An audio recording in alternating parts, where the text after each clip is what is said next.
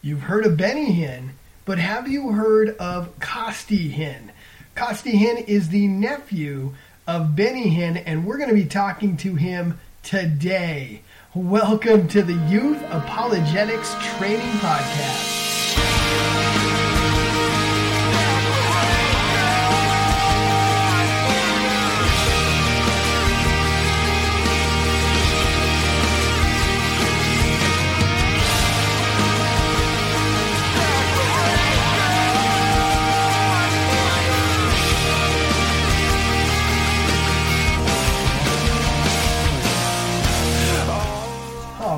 Welcome back, friends. Today, like I said in the intro, we're going to be hearing from the nephew of the famous, quote-unquote, very charismatic Word of Faith, Benny Hinn. We're going to be speaking with Costi Hinn, the nephew. Costi Hinn, as you're going to hear today, we're going to hear a lot of his testimony, which is not usual to this podcast, but his testimony touring with Benny Hinn, you're not going to want to miss this. This is fascinating stuff. And Costi has, as you're going to hear as this testimony progresses, he's come out of many of these, all of these Word of Faith teachings. Okay, and he has a lot to say. This guy was on the inside and high up in the ranks. This is going to be a good one. Now, really quick, following this interview, I have a really cool announcement. There is going to be an apologetics conference coming up on May 20th. That's really soon in Roundup, Montana, at Emmanuel Baptist Church that yours truly, along with several other good speakers, are going to be attending. I will be one of the speakers amongst several others. And after this podcast, I'm going to tell you a lot more about it. I'm going to tell you who is going to be speaking at this conference and a little bit more about what's going on. Okay, so please avail yourself to that. I would love to see you guys there. That is May 20th of this year. That's coming up quick at Emmanuel Baptist Church, Roundup, Montana. And so, after the podcast, wait to hear some of that. And without getting too much into Costi's testimony, really, I think we should just welcome him into the podcast, and you can hear it firsthand. So, Costi Hinn, welcome to the Youth Apologetics Training Podcast. Hey, thanks for having me, Michael. Good to be here. It is an honor. So, friends, Costi Hinn, does that last name sound familiar? Hinn. Well, Costi is the nephew of the very famous evangelist, Benny Hinn, who travels around and does these healing crusades. I know a lot of you are familiar with Benny Hinn and his ministry. So Costi has had quite an experience growing up in the Word of Faith movement and also touring around with Benny Hinn. He's got a very fascinating testimony. And so today we're going to hear from Costi. So Costi, tell me about what was it like growing up with an uncle who is Benny Hinn? You know, it sounds like you've done a lot of traveling with him. Tell us about your experiences. Yeah, it was pretty normal to me. I thought we were just a regular ministry family that had maybe some special giftedness and special anointing and power. But, overall, just pretty normal. Lots of family vacations on the road with Uncle Benny and with our own family. My dad was a pastor and traveled for years as well, doing something similar, maybe not as high profile as Uncle Benny. But we grew up pretty much with the Word of Faith theology. That was our method. We spoke things into existence. We had dreams and goals. Delight yourself in the Lord and He'll give you the desires of your heart was pretty much a way that, we'll seek God and we'll have faith in God and then He'll give us whatever we want was the way that we approached it. We have faith and He does it, and there's no governing on that of His will or providence or His sovereignty or even God saying no. It's always just not yet. If he doesn't do it, God's always in a good mood. That's kind of the approach we had. And we just got to make sure that we're speaking it and staying positive and living by faith was how we coined that. I grew up reading the Bible a ton. I knew the gospel in a sense that the cross, the Lord raising from the dead, and redemption, all those things were very, very clear to me. But it's all the extras that made my gospel a little bit different. And to paint it really clear, I would say that we thought we had the power, the anointing, true revelation from God. We literally had the same Bible as anyone else. But the Baptists, the Methodists, any conservative denomination, they were dead churches. We were the live church. And but anything like the Vineyard churches or that did too much of the crazy stuff, and I know there's an irony there because what my uncle's done and the white jacket and all that stuff, but to us, the excessive, like Kenneth Hagin, the real extreme Word of Faith stuff where they laugh, and it almost, I don't know what people's opinions are on this, but it almost sounded demonic. It looked demonic, the sounds that people would make, and the weird, like the Toronto Blessing stuff. Yep. And Kenneth Hagin, that was too weird for us, if that makes sense. But we respected the big time leaders of it because they were on the same playing field as Uncle Benny and others. So Kenneth Copeland, Kenneth Hagin, anybody doing the Word of Faith stuff was still popular and famous to us, but they were really, really weird. So we were all about Word of Faith, but more just that we could get rich from it. And then prosperity gospel filled the bank as well. And then the faith healing was just what we did. I mean, because Uncle Benny got known for it, and he obviously took a ton of that from Catherine Coleman. Yep. A lot of people know that, and we just kept on going. So my dad was a pastor in Canada. We grew up more local church driven than maybe my cousins did, who were Uncle Benny's kids that traveled the world a lot. But it wasn't long before our mid to later teenage years that my dad began to travel heavily with Uncle Benny. And a lot more money came in, and we enjoyed the world, and we traveled a ton. And so by the time I was 18 and 19, I was a pretty decent baseball player. I wanted to go to college and play baseball. And what's the best way to get to where you want to be? Well, you got to put God first and have faith, and then he'll do whatever you want. So I wanted to get drafted. I wanted to play baseball. And so I went and served my Uncle Benny. That was putting God first. And by serving my Uncle Benny and putting God first, I ended up in first class on airplanes and really nice hotels. Of course, I was really serving Jesus, I thought, in my mind, and I was putting God first. And that's when I got deeply exposed to my uncle's ministry. And he never harmed me. He was never unkind. He was the most loving man, very generous, always favored me, treated me like a prince, if you will, if we thought we were the royal family. He treated me like a son. And I love him. To this day, I love him. I love him dearly. I know people hate him. I love him, and I pray for him, and I long for him to walk away from the way he's taught. I know it'd be a long road of repentance for him to probably explain and do a lot of interviews and tell people that he's repented, but it only takes a moment. I pray for that moment all the time, for him to fall to his knees and say, Lord, I'm sorry, I repent. But on that note, I'm not on a smear campaign to tear down my uncle or to aim for myself by being the anti-hin.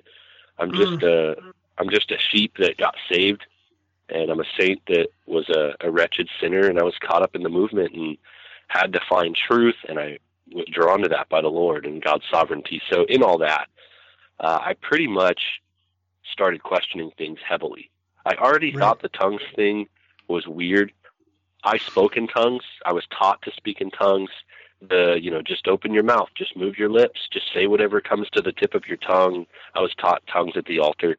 And that led me to question, why don't we interpret our tongues? Or why does everybody speak in tongues at the same time? Isn't it always just supposed to be 1, 2, 3 here, and it's in order? And I had read that in the Bible. I alluded to it. And at the same time, I was told, don't put God in a box. So I bought that. And why just, can't do that? And why can't you go to another country that speaks another language and, not knowing the language, start speaking in tongues and them understanding you in their language? Which is what you see in Acts when they preach to different people that are from different areas and they're hearing it in their own language. Yeah, I was wondering why you never saw that. Never saw that. You're dead on. I mean, that's total truth. We went other places. We needed interpreters. Why? We can babble in random gibberish at home in America and work a crowd into a frenzy by praying in the Holy Ghost. But when we go to India or when we go to Indonesia or anywhere else for that matter where they don't speak English primarily, why can't we just do it in tongues? Just give the gospel completely in a known tongue. And there's a great book I later found by Donald Burdick called Tongues to Speak or Not to Speak. I mean, this thing's ancient, like early publishing, probably like, I think the 50s, 60s. There was a reprint in the 80s, but an old book, short book, and that answered a ton of my questions later on. But initially, it was going, some of this just doesn't feel right, and that's subjective still. But it was the beginning of my pull, if you will, the draw of God in my life, saying, hey, come on, Costi, you're one of mine.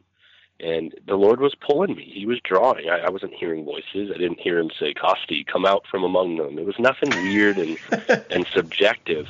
It was simply a call that drew me. I knew something wasn't right, but I didn't know where to go and what to do. So I just kept circling the wagon, and the Lord was working through all of it. So by and large, get out of that whole thing, traveling with Uncle Benny. I did what I needed to do, and then I went to college to play baseball. And I started in California, ended up at Dallas Baptist University in Texas for my junior and senior year. And my coach there, his name is Dan Hefner. He is a wonderful, wonderful Christian man. He's a disciple maker and one of the best coaches in all of college baseball.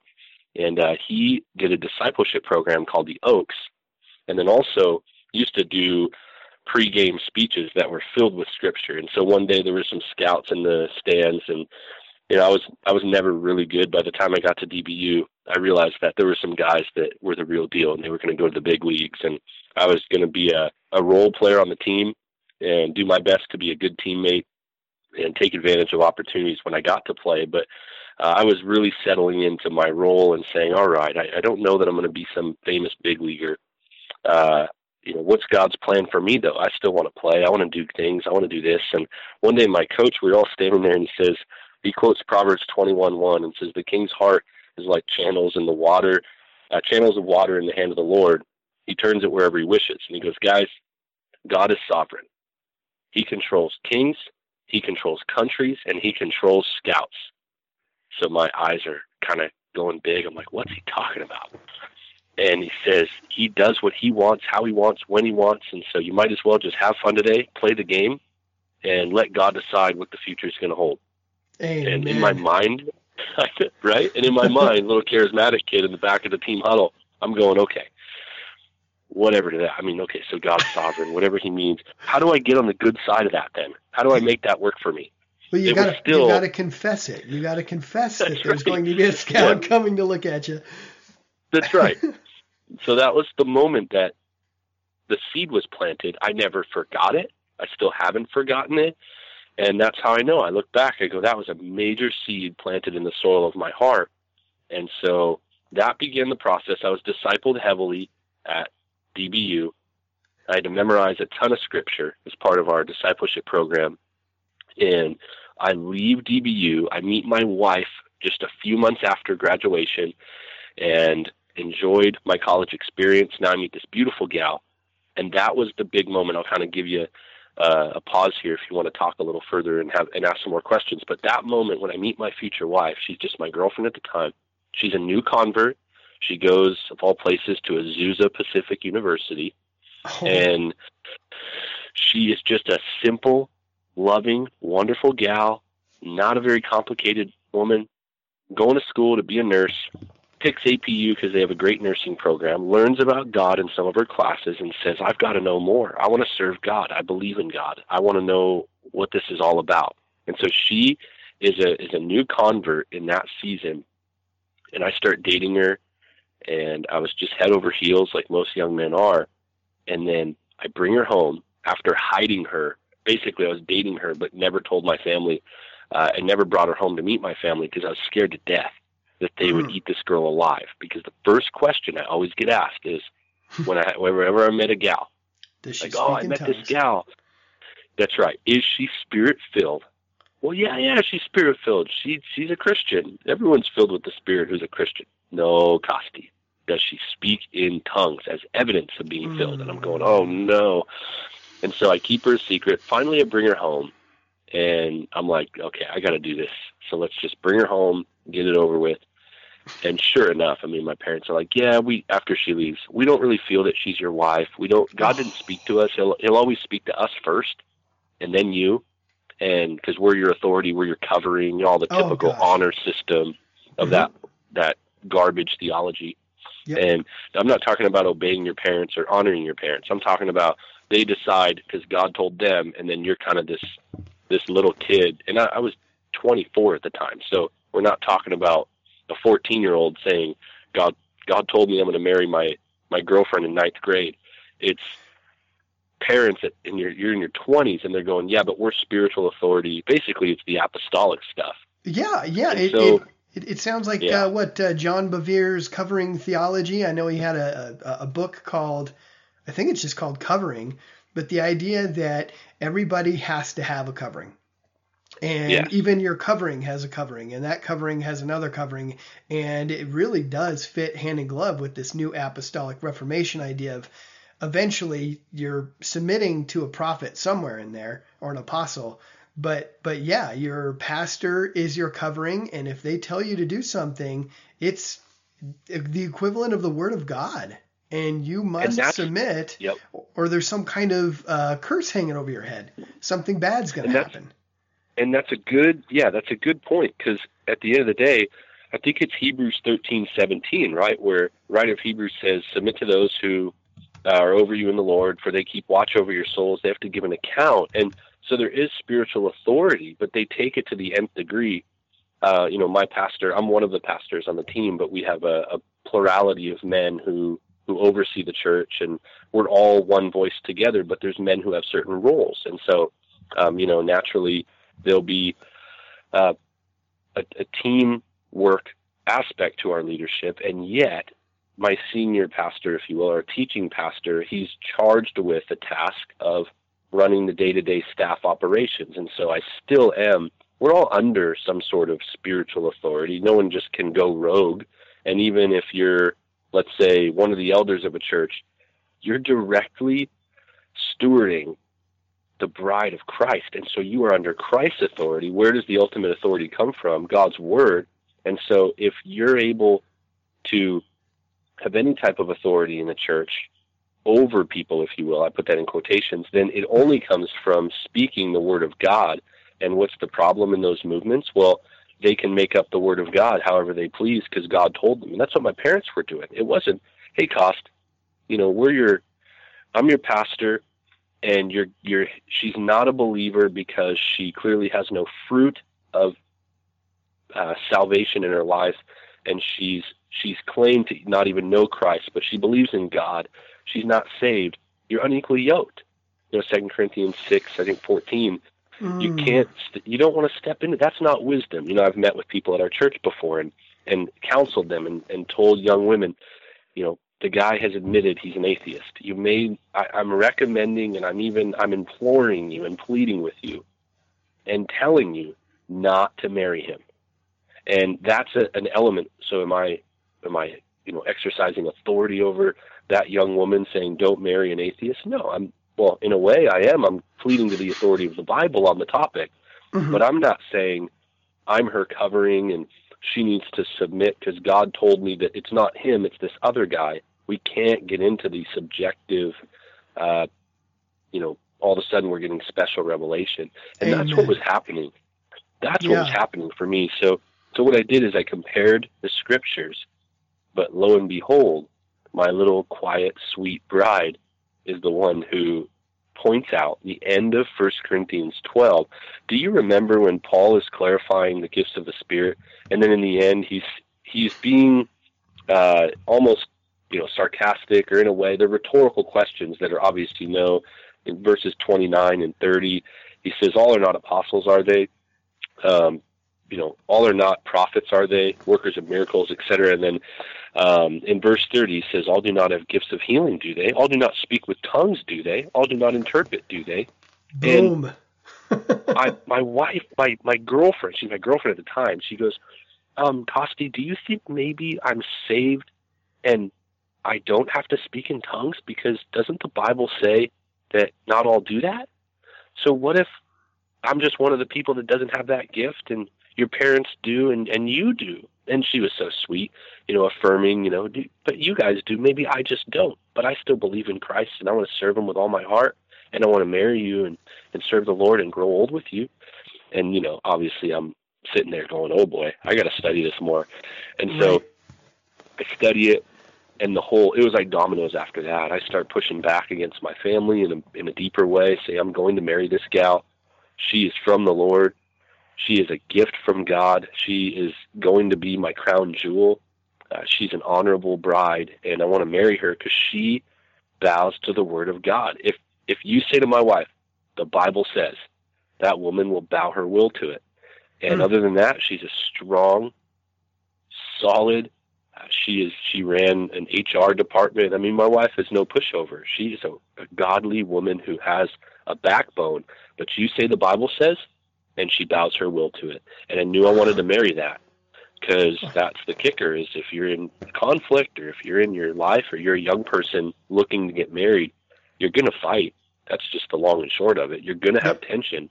Will two people submit to Christ and his word? And so that began the journey. And from there, I don't know any other way to say it except, I would literally, I'm not trying to be rude or vulgar by saying this, all hell literally broke loose, because all of hell just kind of like, it just started. It was a spiritual battle. It literally was, there were some wild things. We were my family came against us so hard that it was darkness versus light. It was hell versus heaven. I think our souls were right there, on the line, and God didn't let us go. He pulled us right out of the movement.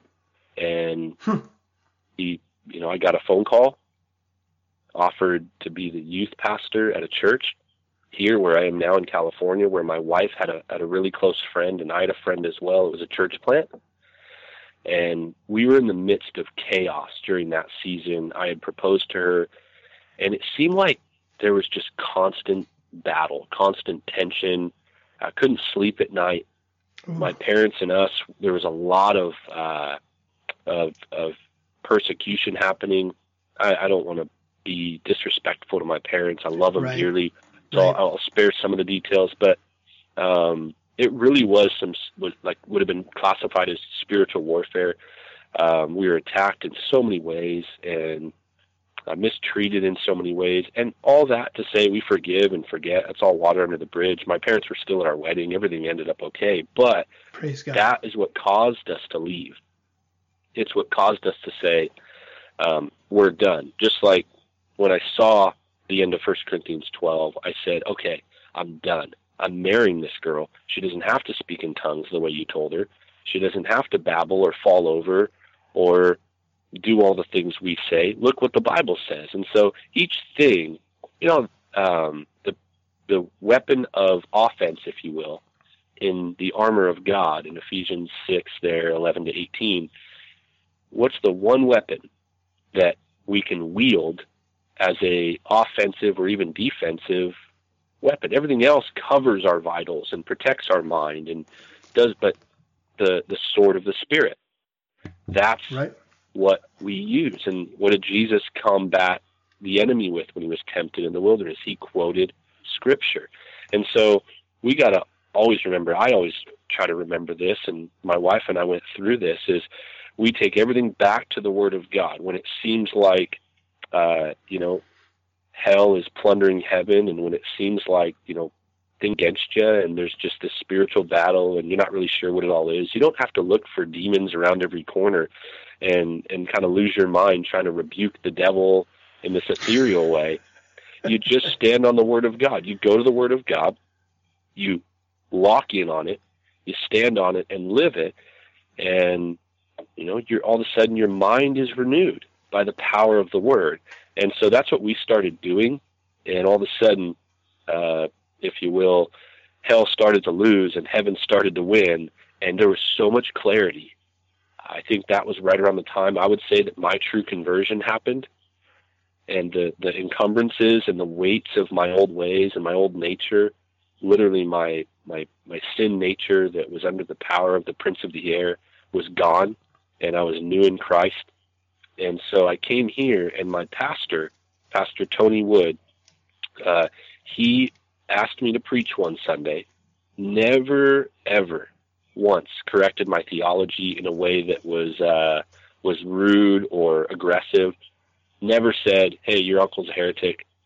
He just put truth in front of me. And then we had our conversations once in a while. He'd say, "What do you think of all that?" I say, "I don't know. I think that, I don't know." And I was really, really new. And so he knew that it was a good opportunity to disciple and mold my theology in a way that was just through the lens of Scripture. And so he has me preach a sermon on John 5. He didn't plan it this way. He still promised me that to this day. It just so happened that in our series through John, the date he was gone was the date that I had to preach John 5. That's where we were, the healing at Bethesda. And in order to help me with my study, he threw a commentary at my desk, literally. Sometimes he would just come in and go, "Hey, this book will help you." And he would kind of toss it from 2 feet away, and it would hit my desk. And he leans over, and he kind of flings over about a foot away this John MacArthur commentary on the book of John. And I'm studying and going over everything, and all of a sudden, I'm noticing some things in the text. I always go text first and then commentary. I knew that even before I was, let's say, a Calvinist or an expositor. I just was trying to preach the Word, and I was taught early, always study first, then go to a commentary. So I'm studying John 5, and I notice lots of people were at the pool. Jesus only healed one, so I kind of made a note in my mind. We say that it's always God's will to heal everybody. That's pretty much Word of Faith 101. God will heal. It's always His will. God's always in a good mood. And then the second thing I noticed was the man didn't even know who Jesus was. He didn't even perceive who Jesus was, and that's why at first he couldn't tell the Pharisees who healed him, right? Or who told him, "You can pick up your pallet and go walk." I mean, what in the world? How could he have had enough faith if he didn't know who Jesus was? So questions are popping up in that moment. Now looking back, you and I can quantify it. Right there's illumination. That's the Holy Spirit in a moment taking the Word and making it make sense. And so I'm being illuminated to Scripture. I've already been regenerated. I know that I'm a true convert at that, right around that time, I would say. I don't have the big date, like on March 7th, 1987, I walked the aisle and prayed a prayer, and I was never the same again. I don't have that moment. I get some people do, and that's fine. But for me, it was a process in that season from my human standpoint. Of course, there's the time when the Holy Spirit knows that He snapped His fingers, if you will, His anthropomorphic fingers, and made me come alive. And so all of a sudden I start weeping as I read MacArthur going off in the typical MacArthur-esque way. And he says, "This is the cruelest lie of faith healers today." I'm reading in there in the commentary that if you just have enough faith, God will heal you. Jesus was there. The man didn't even know who He was, and He healed him by His sovereign choice. And I was like, what just happened? I just lost it. And no matter what, I know some people think MacArthur's too dogmatic or he's this and that. Look, no matter what you think of the guy, at the end of the day, faithful men have put their pen to paper as a commentary writer and helped the body of Christ better understand the background of a text and the thrust of a text. And that was my moment right there. I'm going, thank you, Lord, for this guy who, I guess my uncle didn't like him ever, and it said some things about him. I didn't know who he was, but here's this guy who explains this is a lie. And so that wrecked my world. I preached it 4 days later. I don't really remember how well I preached it. I just know I was really passionate and fired up, and I was really mad too, because I thought, I've been lied to all these years. I was really upset. Oh. And in a funny way, I was just, I was crying a lot during that. I'm not really a big crier, but during that week, I think I cried more than I ever have. And I felt remorse. I felt repentance. I felt robbed. And so that would have been my conversion experience, if you will. That was 4 years ago now. And right in there would have been where the Lord started to take me from just an infant, regenerate Christian to maybe that process of sanctification kicking into overdrive and beginning to learn and retain and study more about doctrine, and realize that doctrine is my best friend because it keeps me rooted in Christ. And that's a very, very kind of real point that I try to live my wife as well. So, that's kind of the testimony in a nutshell. There's been lots since then, but mostly just family drama because I'm a Calvinist. Yep, that'll definitely place you in some very fun debates for sure. Yeah. And an evangelistic Calvinist, if I might say, a very evangelistic Calvinist. I don't believe that just because the doctrine of election is a reality that we're supposed to sit around and say, well, God's sovereign, he'll do it all. Right. I think Spurgeon made the joke at one point, I'm paraphrasing, but that he'll sooner stop evangelizing when he can see the E on everybody's back and for elected, and then he'll stop. But it was Spurgeon that often, said things like, people, if they must go to hell, they must go to hell with us clinging to their ankles. Basically, you can go to hell, but you're going to go to hell over my dead body, and I'm going to evangelize you, and I'm going to grab onto you. And so you're evangelizing, like someone would say, is very Arminian, but you trust the sovereignty of God. It's literally the paradox of his sovereignty and our responsibility. So I always like to clarify that. I'm an evangelistic Calvinist. And we don't sit around and just go, well, God will do it. Look at us right now. We're doing an interview, hoping that this will help somebody. And instead of sitting at home saying, well, let's get on with our day, Michael. If God wants to save some 18-year-old listening to this who's had questions like I have, well, he'll just do it. No, he'll use people. And he always has. Right. So that's right. And that's part of the sovereign will as well. Amen. And so when we do what he has commanded us to do and go out there and try to fulfill the Great Commission, we are still falling right within the will of the Lord, and it's an amazing thing. It really is. Right. We're trusting in the Lord and his sovereign will, and yet we're also doing what he told us to do. Amen. So, Amen. It's funny and sad, actually. I shouldn't say the word funny. Your testimony about meeting your wife and how much, when she was still in the future wife stage, how much commotion, how much drama got stirred up because, people were suddenly having prophecies and words from the Lord that you're not to marry her and these types of things. I had very similar situations with my wife. It's also funny. My wife works within an HR department as well. Oh, that's funny. But that's great. My wife, when I met her, she was practicing Wicca. Okay. Oh, my wow. future wife. And I actually have a past in the New Age as well. And so I was drawn to her to witness to her. It had nothing to do with, well, okay, that's kind of a long story. I did have a dream that I was married to her, and I thought that it was from the Lord, and it very well could have been. Yeah. But I was witnessing to her. She came to faith and, realized she was a sinner that needed a savior and trusted in Christ. And all of this time, at my hyper charismatic church, she started showing up after she had trusted in Christ. And immediately, all the prophets came forward, if you know what I mean. And everybody's got a word for me. And it was all things along the lines of, she's not spirit-filled. The Lord has shown me that she is not to be your wife. You are not to date her. And then as extreme as the pastor pulling me aside and saying, I can see the spirit of Jezebel on her. She has a spirit of Jezebel, and she's pulling you away from the Lord, and she's going to pull you away from the things of the Spirit. And man, that hurt. That really hurt. All that pressure. And meanwhile, there's just times in your life when you just know God is moving you in a certain direction.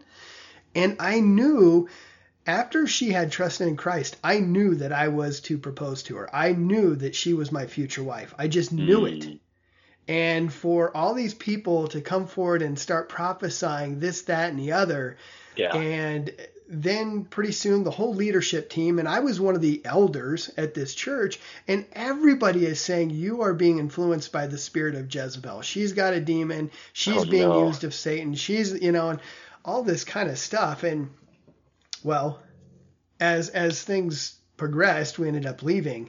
Yeah. But boy, it is painful, is it not? I mean, but yet God did use her to help me think through some of these issues. And I would bounce things off of her, and she, that doesn't sound right. And we'd sit down and read the Bible and try to figure out whether what we were seeing in our wild church is that biblical or not. Yeah. And yes, they did preach the gospel in this church. So, I'm not calling them a bunch of heretics or anything like that. I heard the gospel loud and clear there. In fact, they even had a Ray Comfort Living Waters type course that we went through, which was really kind of nice because there was a lot of people in there that I think realized what Christ really was about. And it wasn't for an experience and for, rolling around on the floor and barking like a dog and giving birth to something in the spirit and these types of things. Yeah. It wasn't all about the fire and the feelings.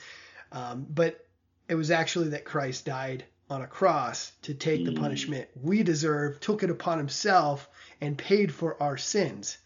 And so that was cool. But anyway, I just wanted to kind of give my piece. Now, didn't you have a kind of humorous situation go down with you and your wife at a Lifeway bookstore?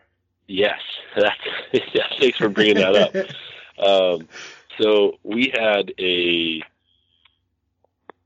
little marital spat there in the Bible aisle at Lifeway. Here in Tustin, there's one just in town, and so we were there. We love books, and actually never owned really many books. I've always liked to read, so I would read a lot of books in my parents' house growing up, but never owned books for myself or had a lot of, theological resources. And so start falling in love with books because, of course, my pastor, Tony, he gives me all these books and blesses my life and says, you should read these. These will help. Basically, under that was probably, hey, you've been in heresy most of your life. This will help you out. So he's a great brother and a friend. I love him dearly for that. So he gives me all these books from his grandfather who went to DTS and his dad who went to DTS. And, in that, I used to go to Lifeway and we would, look at books. But I still, even though MacArthur had written the commentary, it still hadn't totally clicked for me, if that makes sense. The truth did, but I didn't know who people are. I don't know. Big deal. MacArthur, that guy who, I think he wrote the commentary that I read. I didn't even make a big deal about the author, which is a good thing. That's how I know I wasn't converted, to John MacArthur. I was converted to Jesus Christ. And so, but Amen. I start going, all right, but there's an author who I think wrote this. Well, I do a little more research, and I'm still not going to ditch all the charismatic beliefs that, I think cessationists don't believe God heals, and now he can't do miracles at all. And so I'm still, even though I'm converted, I'm still very careful with all that stuff at the time. And so my wife says, I really want this Bible. It's by that John MacArthur guy. It's a MacArthur study Bible. It was pink. It was all cute.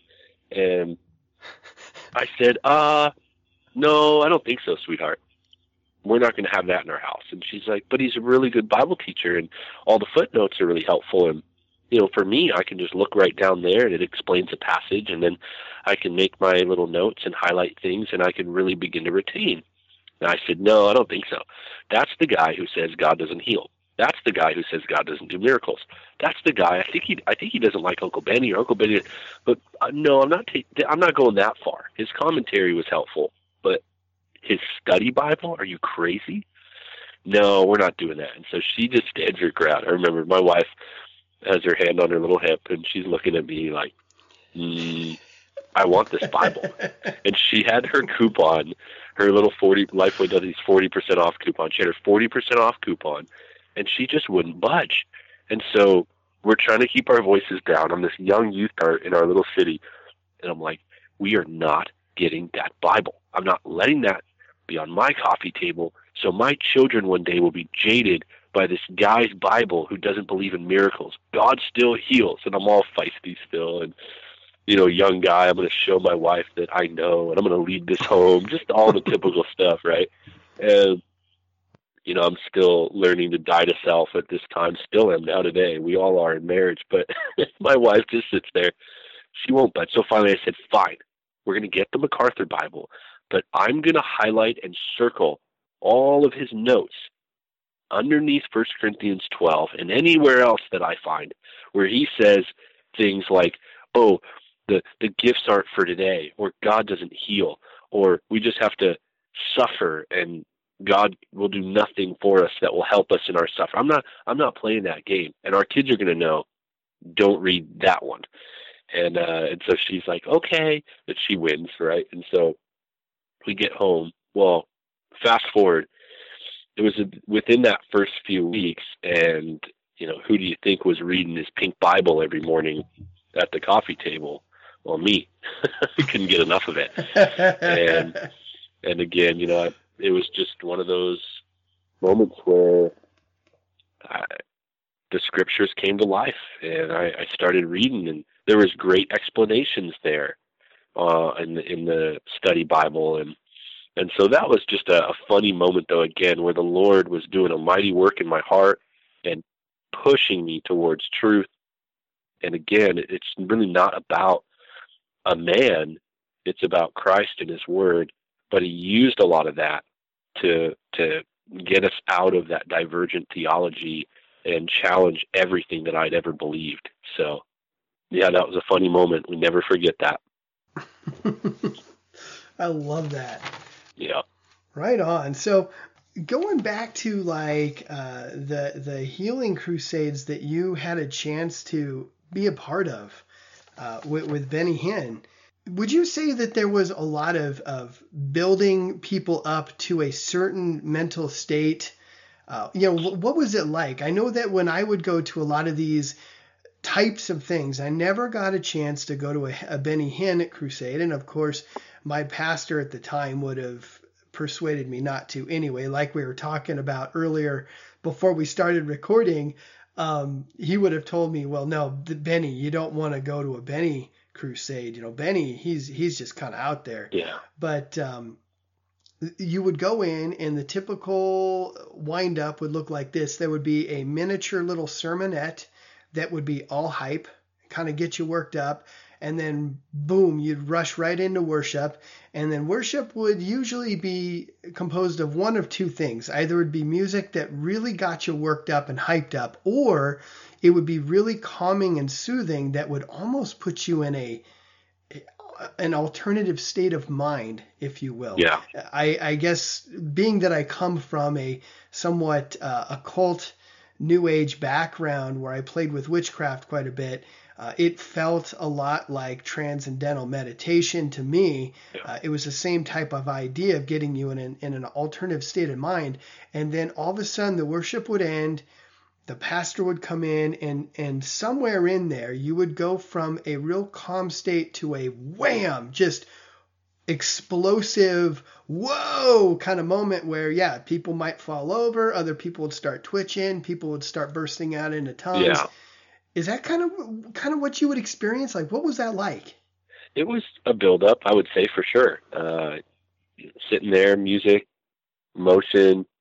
For us, I would say more calming. With the favorite song was, Hallelujah, and so you'd sing Hallelujah, and my uncle would say, shh, just a whisper. The Holy Spirit is here, or Jesus is here, and really build up the crowd to get into this psychosomatic kind of almost a euphoric, very like a trance. You're sitting there and you're waiting for something. You don't know what it is, but this seemingly holy man is telling you what it's going to be. It's very cultish. And we know that is not what Scripture teaches. That's not the way that any of the apostles, Christ himself, there was never a build-up. There was never a quote service. There was never a special music number. There was never a special song that was associated with the anointing, if you will. I'll put that in quotation marks. And that's not what the Bible teaches.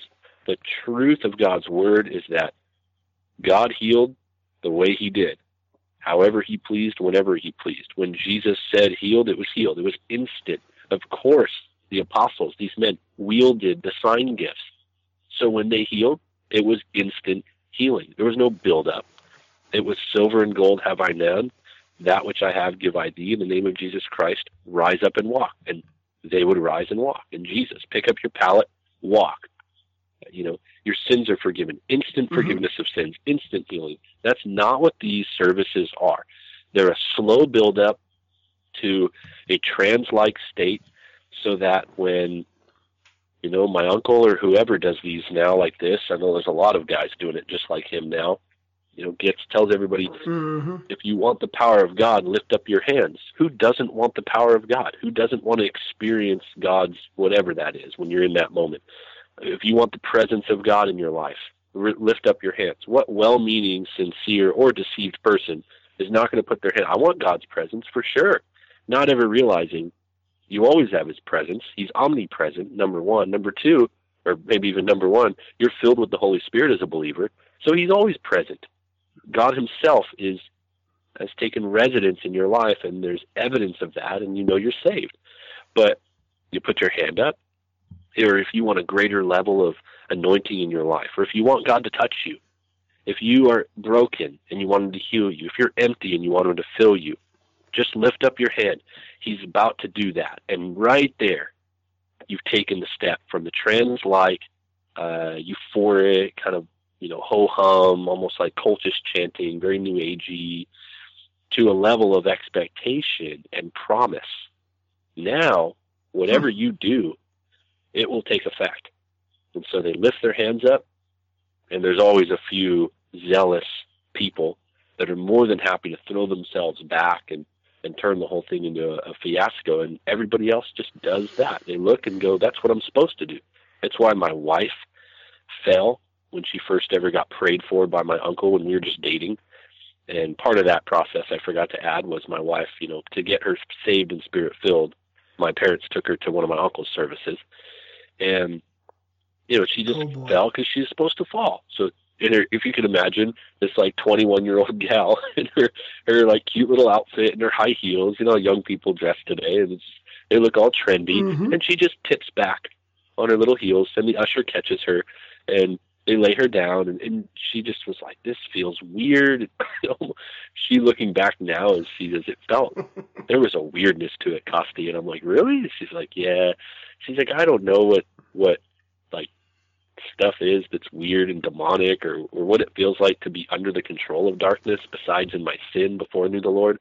But if there was ever a moment where I felt creepy, she said, that moment it gave me the creeps. And I don't want to go any further and comment on that. I don't know, but I'm guessing if the enemy's deceiving people through a movement, that true believers are going to feel it's going to be creepy and weird. And she definitely thought that about that moment, but that's what happens.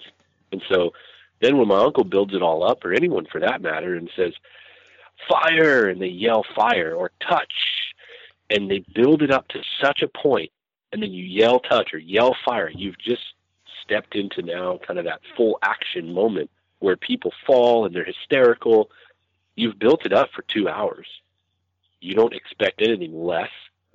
And to be honest, I never felt anything in those moments. I was standing at the altar many times and would hold hands with random people I didn't know, and I just wanted it too. I just wanted more of God. That's really why I was there. And Mm-hmm. I would run to the platform, Mm-hmm. and I just wanted more of God. I was sincere, and he would yell fire on you, and I just wanted to be in ministry. I wanted to be a big preacher. I wanted to preach the gospel. I wanted to save people and heal people and all the stuff that I was told that I would do because it was prophesied. And at the end of the day, that's all that ever was. And so, yeah, people like my uncle have made a living doing what Catherine Coleman did and others, build up an atmosphere. And Bethel's doing it now. Bethel Church, Bill Johnson, Jesus Culture, build up an atmosphere with a sensual rhythm. Even some of the songs, to be honest, are actually not bad in their lyrics. It's not like heresy. The devil doesn't show up with a pitchfork and go, hey, here I am. The songs, the singer, Jen Johnson, doesn't get up there and say, hey guys, I'm going to lead you tonight in some heretical lyrics, but it's going to sound so good, you're just going to love it. Okay?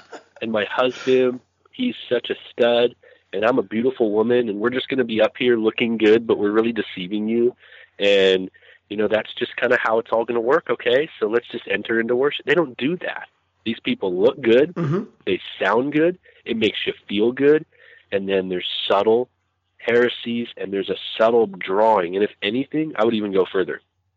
You could have great music that is so lyrically sound to capture an audience, and I wouldn't even say lyrically sound. It sounds good, and you can fake the lyrics and just sit around and say, we love you and we want more of you, God. Okay, cool. Sing that 80 times, and you've got your basic Hillsong or Bethel song. And then, but that's the hook, because especially with millennials, I don't know how old you are, Michael. I'm 32. So I'm part of that 80 million population of millennials. We love good music, and we want to feel the music, and we love that passionate music. We want emotion. We don't necessarily all want to wear suits, and that's just who we are as a generation. And so that means if you give us good music, we'll listen to the heretic preach, and that's what happens. Is Bill Johnson comes out and gets the theology going, but the draw is the music. And so it sounds good, it looks good, and it leads to deadly preaching. There is a lesson there. There is. Yeah, I'm not a millennial. I'm just a hair shy of 40. But I can relate to everything you're saying. I love good music, and I'm embarrassed to say it, but I really love Hillsong. I love their music. Absolutely. But I'm so disappointed with what they've been doing lately. And well, they've always been a little bit out there, but they've just in the last year have gone completely out into left field. And I mean, it's a theological train wreck at this point. But I hear you. I really, really wish that there were some good Christian musicians out there that could be this zealous, this passionate, and make that caliber of music, but marry it with real doctrine. Like, put it in a setting that actually is not going to bring shame on the gospel and not lead people astray. And then if you could couple good, theologically straightened out, good music with good teachers, boy, you'd really have something. That's right. And I've always lamented the fact that I love the zeal of the Word of Faith movement. I love that zeal. I love how excited they get about the things of the Lord. And I get that way nowadays. Sometimes I'll get all worked up and I even joke around. I'm like, oh man, if I go any further with this, I'm going to start running the aisles with a tambourine, But I wish there was a way to marry that zeal with solid theological foundations. Yeah. So let's push aside the wild, how do I say it? The manifestations, quote unquote, of the Spirit, which I think we would both be on the same page that I don't think any of it is of the Spirit. Yeah. It's of a Spirit, but Sure. not the Holy Spirit. That's right. But if you could just take that incredible zeal, that fire. Oh, I don't even want to use the word fire because that, again, that conjures so much more. That's not what fiery passion. There you go, that fiery passion, and put it towards solid Bible teaching. Oh man, I think we would have a church that would be similar to the early church, the kind of people who risk their lives and possibly even give their lives for the gospel. Yeah, we should never have to substitute our passion for truth. I mean, that's just there. You can have both. You can have both. And let's get really honest here for a second. A lot of our heroes right now are older, faithful, wise men who wear suits and preach sound doctrine. And you know what? I love them. They're our heroes in the faith. Yeah. We don't even need to name names. They're just guys that, if you look at the books on our shelf, it is those guys. If you look at our stories and what we, the commentaries we use, or the sermons we go to, or even the conferences we look at or watch online, they are older, wiser, God-fearing, faithful men, and that's good. And a lot of these guys like their hymns, and they like them the way they do, and that's a cultural thing. If you look at their time, that's the way they like their music, but they never compromise truth. It can be the same way for millennials, in that we have our sound and we love, passionate worship. We don't all have to stand or sit on our hands. If some people want to lift their hands, there's nothing unbiblical about that. There's nothing. Yep. All of a sudden, you're not a crazy Arminian, charismatic, crazy person because you raised your hand. You're just a person that is saying, I surrender, I love you, Lord, whatever. You're expressing yourself in worship in a way that is orderly. There's nothing wrong with that. And what we've got to remember is we can't go so far to each side of the paradigm. On one end, you got Bethel and the insanity and the lyrics and the theology. And then on the other side, you have this stoic Church of the Frozen Few that's just standing there with their hands folded, and they singing, how deep the Father's love, and the hymns are great. But it's okay to be excited about the Father's love. It's okay to be excited about Christ's atonement and the hope of heaven. If you want to shout amen, shout amen. Let it be. If you want to shout, I love you, Jesus, say, I love you, Jesus. I mean, we got to remember that there is a generational aspect to worship that can still be governed by good theology. That's very important, very important. So, I mean, if you were to come to our church, we've had guest speakers before that are, they show up. We don't really wear a lot of suits. There's nothing wrong with wearing suits either. And so we'll have a guest speaker. We just had one last year. The guy came in, awesome guy. And, he wore his suit. He came in, he sat in the front row. He's our wonderful honored guest speaker who's going to preach the word. And our band got up there, and I'll be honest with you, we're a 5-year-old church plant, and we've got a band, and our band, they rock out, Michael. They sound really. All right, so that is it for today. Now, guys, it did end abruptly. I had a glitch with my Skype interviewing software. I use a third-party software called Pamela, and I've never had problems with it until this interview.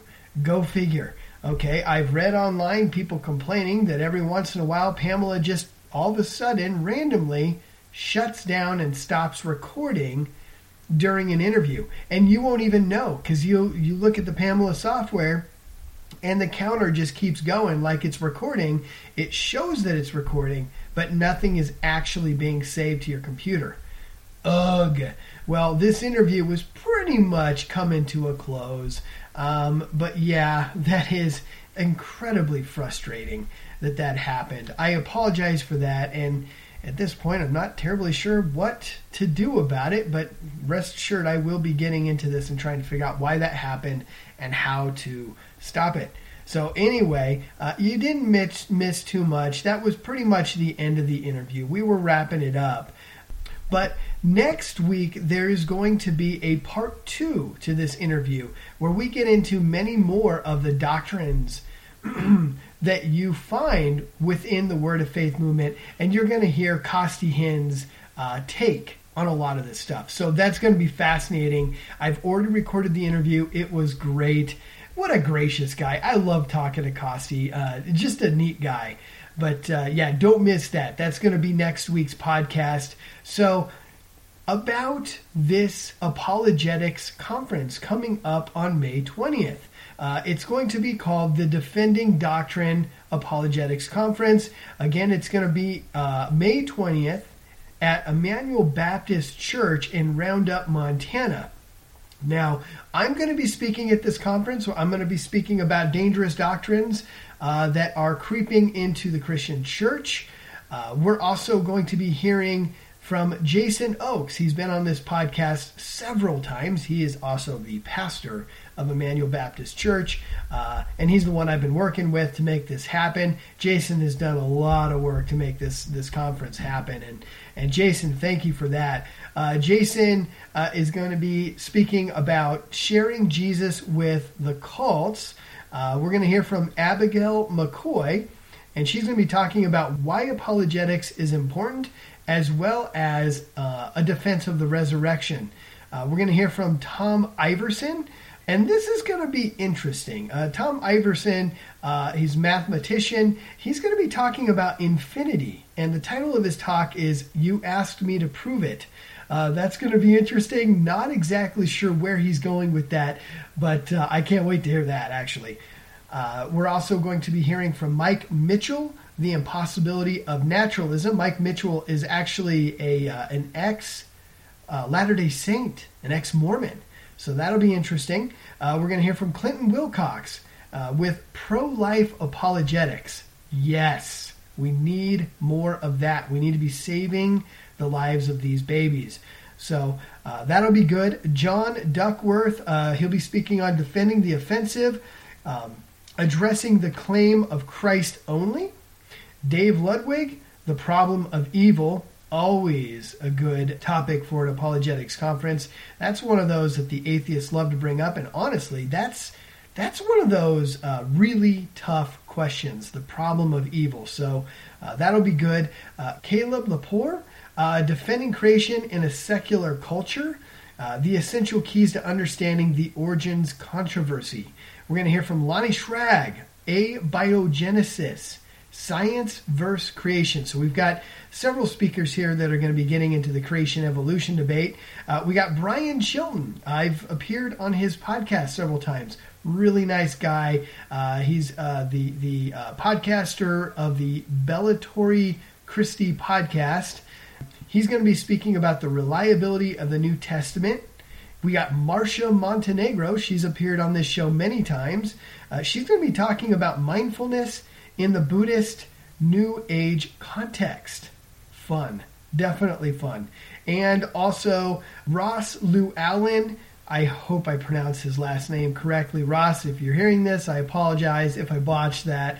But yes, he's going to be speaking about your testimony as an apologetic. That sounds good. So anyway, that is going to be the conference. Again, May 20th, Emmanuel Baptist Church, Roundup, Montana. That's going to be this May 20th, coming up really quick. So the Apologetics Conference, it's absolutely free. Just show up, okay?